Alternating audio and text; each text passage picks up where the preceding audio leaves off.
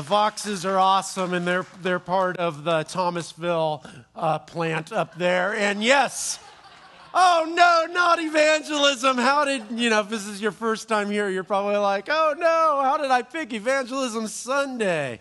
How terrible is that? Evangelism, I think, is this thing that is meant to be really beautiful, but let's just face it, the church has really screwed this one up. I mean, it's become like an ugly, manipulative thing. I remember the first experience that I had kind of with an evangelist. I was like trying to figure out how this must have worked, but I was probably around 8 years old, and I probably figured out a way not to go to church that on a Sunday morning, and my parents were gone, and I was like scanning the TV, back in the day, like I'm old enough that we didn't have like a remote control. You actually like had a knob, so you'd have. So I'm like searching for like Scooby-Doo or something my parents wouldn't let me watch, or like the Three Stooges or something like that. And I hit this one channel, and there's this guy named Ernest Ainsley on. Anybody know who that is? He's like a famous evangelist, and I was like 8 years old, and like just kind of scanning. I didn't realize like my parents had come home while I was like kind of doing this. I wasn't meant to be watching TV, and I was flipping it, and then Ernest Ainsley was there. I learned who he was later, but he's all like talking about Jesus and all this kind of stuff, and then he's all like, you want to feel the power of Jesus? And 8-year-old Mark, he's like, yeah, I want to feel the power of Jesus. Right? So he said, put your hand on the screen. And he put his hand up on the screen. And 8-year-old Mark, he's like, okay. And he's coming to, the 70s shag carpet, kind of. And I'm like, feel the power of Jesus. And I put my hand in, and bam! But it wasn't Jesus, it was static electricity that I experienced. And I heard my dad coming up, and I knew I was in trouble, not because I experienced God, but I had said my first cuss word out loud. Thanks, Ernest. That was kind of like this idea. But evangelism, this has become this kind of like bizarre thing, right? And especially in our culture, you go around and there's, you go into kind of like Christian places, and they have things like testaments, right? Pass the word. Now, this is a real product. In fact, we had the idea of handing out testaments to everyone who came this morning. Their thing is each mint is wrapped in a scripture verse. And we are thinking, you know what? Like everybody who goes to E3 would think that was so awesome. But if it was like your first time here, you'd be like, whoa. So if this is your first time here, you did not get a testament because we are thinking of you and we love you and we wanted you to be comfortable. But, kind of this idea of peppermint testaments, or I love this one. A guy wearing a shirt, let's talk about Jesus, and he's telling the guys all like, this guarantees me my own seat on the bus, right? Like, nobody wants to sit next to the guy with the Jesus shirt, going on, or how about this? It's hillbilly evangelism. Jesus got her done, kind of thing. And this one, I was talking to my daughter about this one. I'm going to fool you into hearing the gospel or getting the gospel. And the idea here is they fold up something that looks like a $10 bill. And it's on the ground, and you pick it up, and then you get to hear about how much Jesus loves you. But all it results in, I was talking to my daughter about this, she's like, I fell for that once. It made me so mad. It's like, so it just makes people hate Christians. And not for like the good reason that Jesus talked about, just because you're idiotic, And like, I was given this $1 million bill, and by a gal who's a server, and she got this as a tip. And you'd be thinking, oh, $1 million, that's awesome. But if you go on the back, it says this, this is more valuable than $1 million, and it's about Jesus and everything. It's like, Jesus doesn't pay the rent for the server, right? And then it's like this irritating kind of thing. And it's become this kind of like ugly, manipulative kind of thing. And it's just something that you think about evangelists and you want to run the other direction. I mean, it's like this guy. Like, no more delays before 2010. And just kind of this idea where it's kind of having the opposite effect. For most people, it's kind of this repulsion of just like, I don't want anything to do with that. But what I want to happen today is actually to reclaim. All right, change that because people are reading that. There we go. Come back. Come back to Jesus. Yeah, Jesus wants you to pay attention to what I have to say. I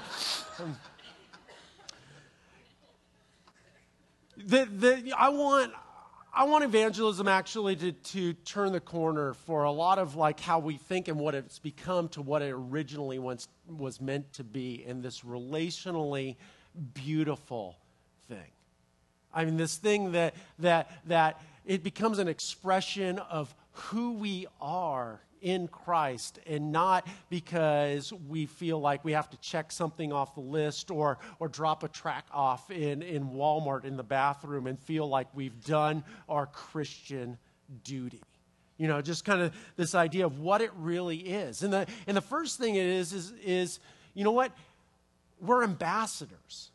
And not ambassadors of Christ, we're ambassadors. I mean, you think about it, things in a natural, relational kind of way, people that we are in a relationship with or know us, know the things that matter to us, things that we like. I mean, it's no, secret that I like to train and do triathlons. It's not, it's not something weird, or you may think the triathlons are weird, but just the idea of how I expressed it, it's not a scary thing. I haven't had to like trick you, with a $10 bill on the ground. It's like, have you thought about doing a triathlon? It'll change your life. You'd be just like, what? It doesn't make any sense. It may be true, but it doesn't make any sense to present it in that way. No, people know about, me doing triathlons or the restaurants that I like to go to and things like that as a natural extension of who I am.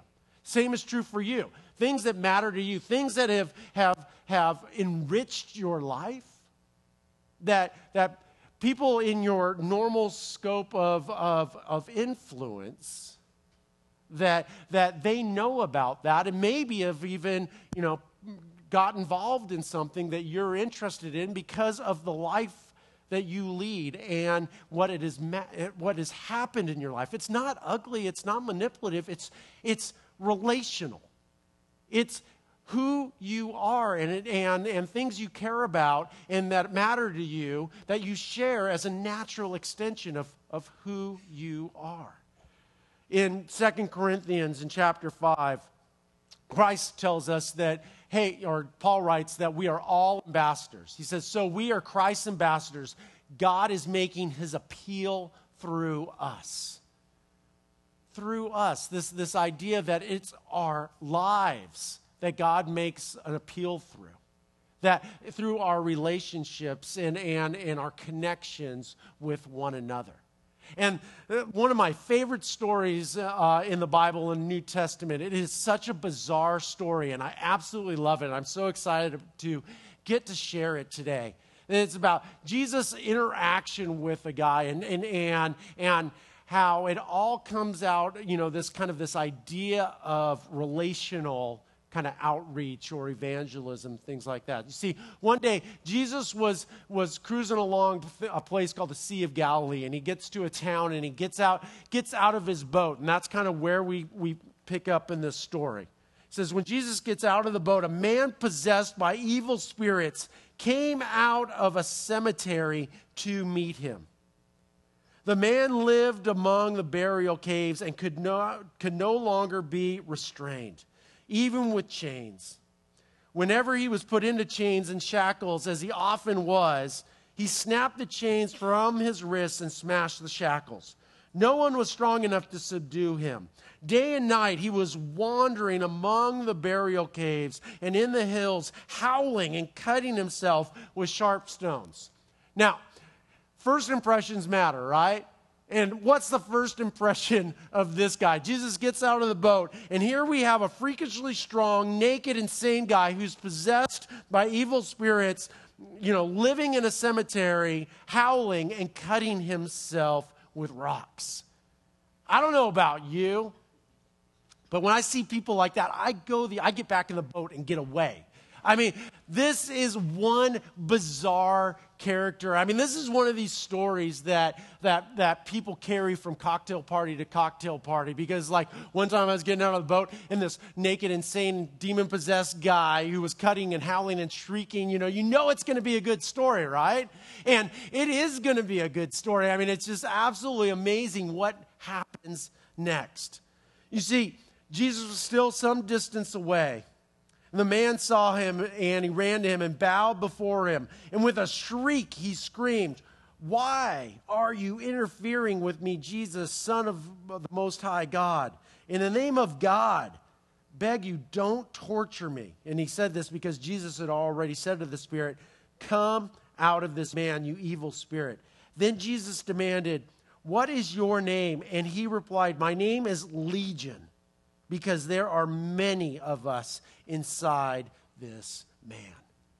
I mean, just so you have here the Son of God who is face to face with this, pretty just kind of like forbearing kind of character, this guy who's naked and insane and demon-possessed and cutting himself. And in your mind's eye, just kind of like think about yourself and think about the disciples. You got Peter, James, and John, and, you even got like Judas there, and everybody who Jesus had called to kind of be with him are all experiencing this kind of guy and go like, what's Jesus going to do? And what's Jesus going to do with this guy? And Jesus says, "Hey, demons, get out." And the demons are all like, "Hey, Jesus, please don't cast us out. Why are you torturing us?" And then they invoke the name of God. I mean, it's like this story. It's like compounded and is even gets more bizarre as we go along. So the demons were begging them not to be thrown out and sent to a distant place. And it says, there happens to be a large herd of pigs feeding on the hillside nearby. And then they're like, "Hey, Jesus, send us into those pigs," they begged. "Let us enter them." And then in another bizarre move, Jesus gave them permission. The evil spirits came out of the man and entered the pigs, and the entire herd of about 2,000 pigs plunged down the steep hillside into the lake and drowned in the water. This is a weird story, right? I mean, we're just like Jesus here, weird, howling, naked, insane guy filled with demons. Jesus says, "Demons, get out," and they're like, we don't want to go to the distant place. How about a distant place? Let's go to the herd of pigs. And Jesus is like, it sounds reasonable. Goes into the pigs, about 2,000. Pigs freak out. You would too if you had a demon in you, and they all go running and jump into the water. And, and everybody's like, whoa, that's weird, and that's what happens. Like because, we think that's weird. Well, they thought it was weird too. I mean, it didn't, happen every day, it just didn't happen there. It doesn't happen here in Tallahassee. I don't even think it happens that often in Crawfordville. I mean, it's just, just herds of pigs flinging themselves into the water, And so at verse 14, the herdsmen fled to a nearby town and the surrounding countryside, spreading the news as they ran. Probably like, Jesus and the pigs and everything. They're like, what are you talking about? That kind of thing. And people rushed out. They heard this and they rushed out to see what had happened. And this is awesome. A crowd soon gathered around Jesus. and they saw the man who had been possessed by the legion of demons. He was sitting there fully clothed and perfectly sane. And now they're afraid. They weren't afraid when he was a freakishly strong, naked, insane man who was possessed by evil spirits, living in a cemetery, howling and cutting himself with rocks. That we can handle. But now he's clothed and perfectly sane. This is freaking us out. Because it just didn't happen. Like they had known this guy. They'd known who he was. And he had kind of become part of the fabric of their reality. And they knew how to interact with insane cemetery shrieking, cutting naked guy, but they did not know how to interact with him as a transformed person who was healed by God. So what did they do? Well, those who had seen what happened, they told others about the demon-possessed man and pigs, and then the crowd pleaded with Jesus to go away and leave them alone.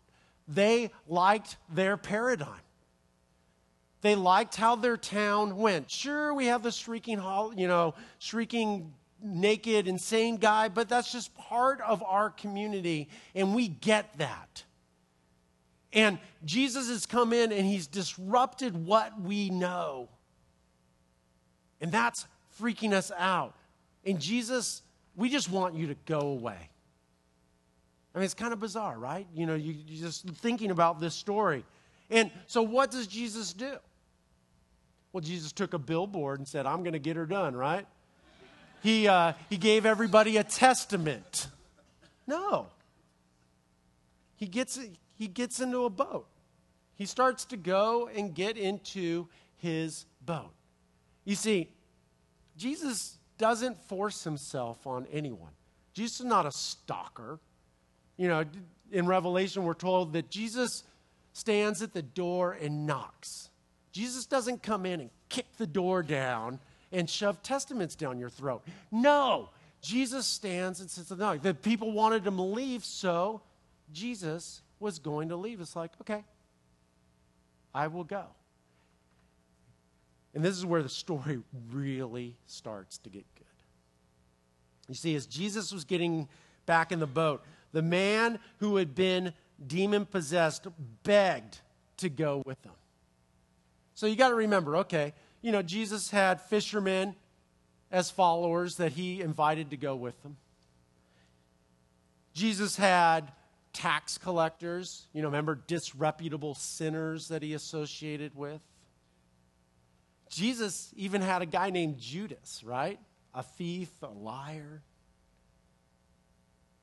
But this guy, who's now clothed and perfectly sane, he says, Jesus, can I please go with you? And Jesus says, no, you cannot go with me. But the amazing thing is why. He says, you know what? This is what I want you to do. I have a more important mission for you than being one of my disciples. I want you to be my first ambassador. I want you to go and tell your friends and your family and live your life in your community as a testimony of how great God is and the glory and the mercy that he's been shown. I love this, and I think it communicates so much because up until this point, you got to think about what Jesus had done. Jesus was at a huge wedding, and he turned water into wine. That Jesus had healed dignitaries' children and healed other people. And everybody he would say, you know what? Do not tell anybody about me. He called people to be with him. He called tax collectors, and he called liars and cheats and lowly fishermen.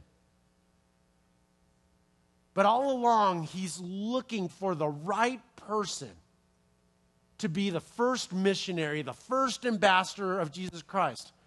And he had a very specific person in mind. And it wasn't a dignitary, it wasn't a king, it wasn't a religious ruler, it wasn't a pastor or a priest or a rabbi.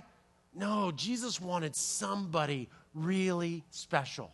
Someone with a unique set of qualifications to be the first person to say, I am a follower of Christ. And this is his qualifications.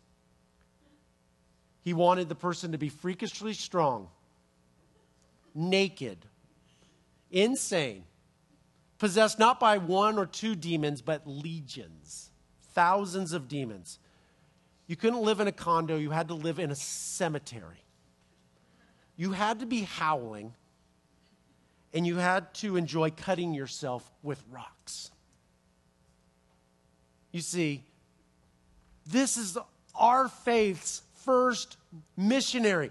Jesus told everybody, don't tell anybody about me up until this point. This is the first person where he says, look, you're just the guy that I was looking for.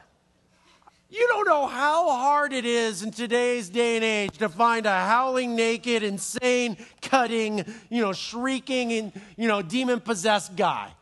Finally, good. I want you to go back to your town and live your life in a way in front of your family and your friends and tell them everything the Lord has done for you and how merciful he has been. You see, this could have gone a couple of different ways, right? He could have said, you know what? I want you to come and I want you to speak your testimony with us. Wow, wouldn't it be great? You'll be the 13th disciple. And we'll go to different towns, and I'm going to give this, rip-roaring message, and I'm going to do some miracles, feed like 5,000 with, a couple fish and a few loaves of bread and everything. And then for the big finale, just picture this with me. This is going to be so beautiful. For the big finale, we're going to have you come up, demon-possessed, insane, naked guy. And you're going to tell your story. I was once demon-possessed, naked, and all this kind of stuff. And Peter, you're going to be playing Come As You Are on the organ.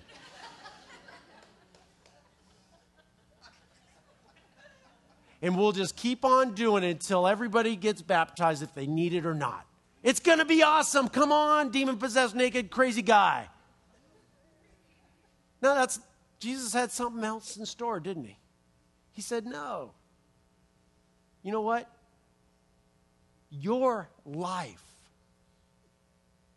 is your testimony, your story of me. And I want you to go back to your town. I want you to go back to your friends and back to your family. And I want you to live life in front of them in a way that shows the power and the love of God. Now think about that town.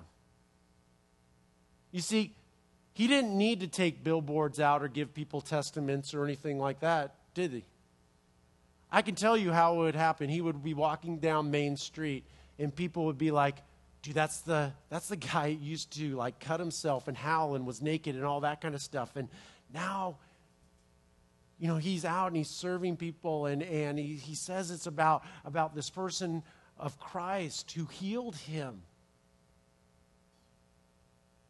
And that spoke volumes, not only to the people there, but to us today. You see, Jesus is not interested in a transference of information. Jesus is not interested in you being able to recite back a sinner's prayer or something like that. Jesus came to have a relationship with us. And for us to be able to go and have a relationship and introduce people to the power and love of God. That is the gospel, not some moment, but what happens after the moment. The transformation, the interweaving of God and yourself and your story with him. So what happened? So the man started off to visit the 10 towns of that region and began to proclaim the great things Jesus had done for them. And everyone was amazed at what he told them because they knew it was true. They had seen what Christ had done in their life, his life. And we talked a little bit about this last week, this idea of overflow. And outreach really is just an overflow of who we are in Christ. You see, if you have dry bones, you do not have an overflow. If you don't have any, you can't give what you do not have.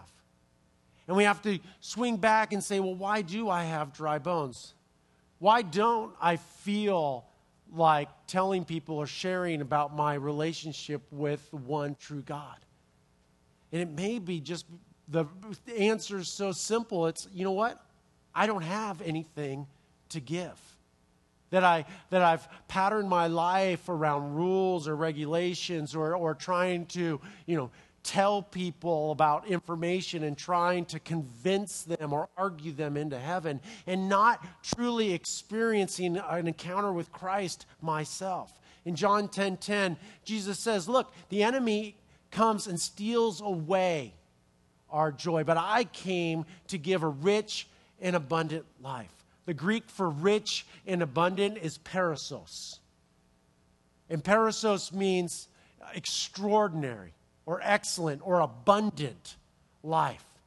This idea of an overflow. In Romans 15:13, we talked about this last week. It's talking about how Paul was writing, I pray that God, the source of hope, will fill you completely with joy and peace because you trust in him. Then you will overflow with confident hope through the power of the Holy Spirit. Not through our own power, not by a clever kind of marketing or evangelistic scheme. Not by having clever tracts that look like money so people pick them up, or giving people testaments, or taking out billboards that say turn or burn. But because of the overflow, of the confident hope, of the perissos, of the abundant life that we find when we truly exist with Christ. Or this final one, 2 Corinthians chapter 9, verse 13. As a result of your ministry, as a result of your overflow, they will give glory to God.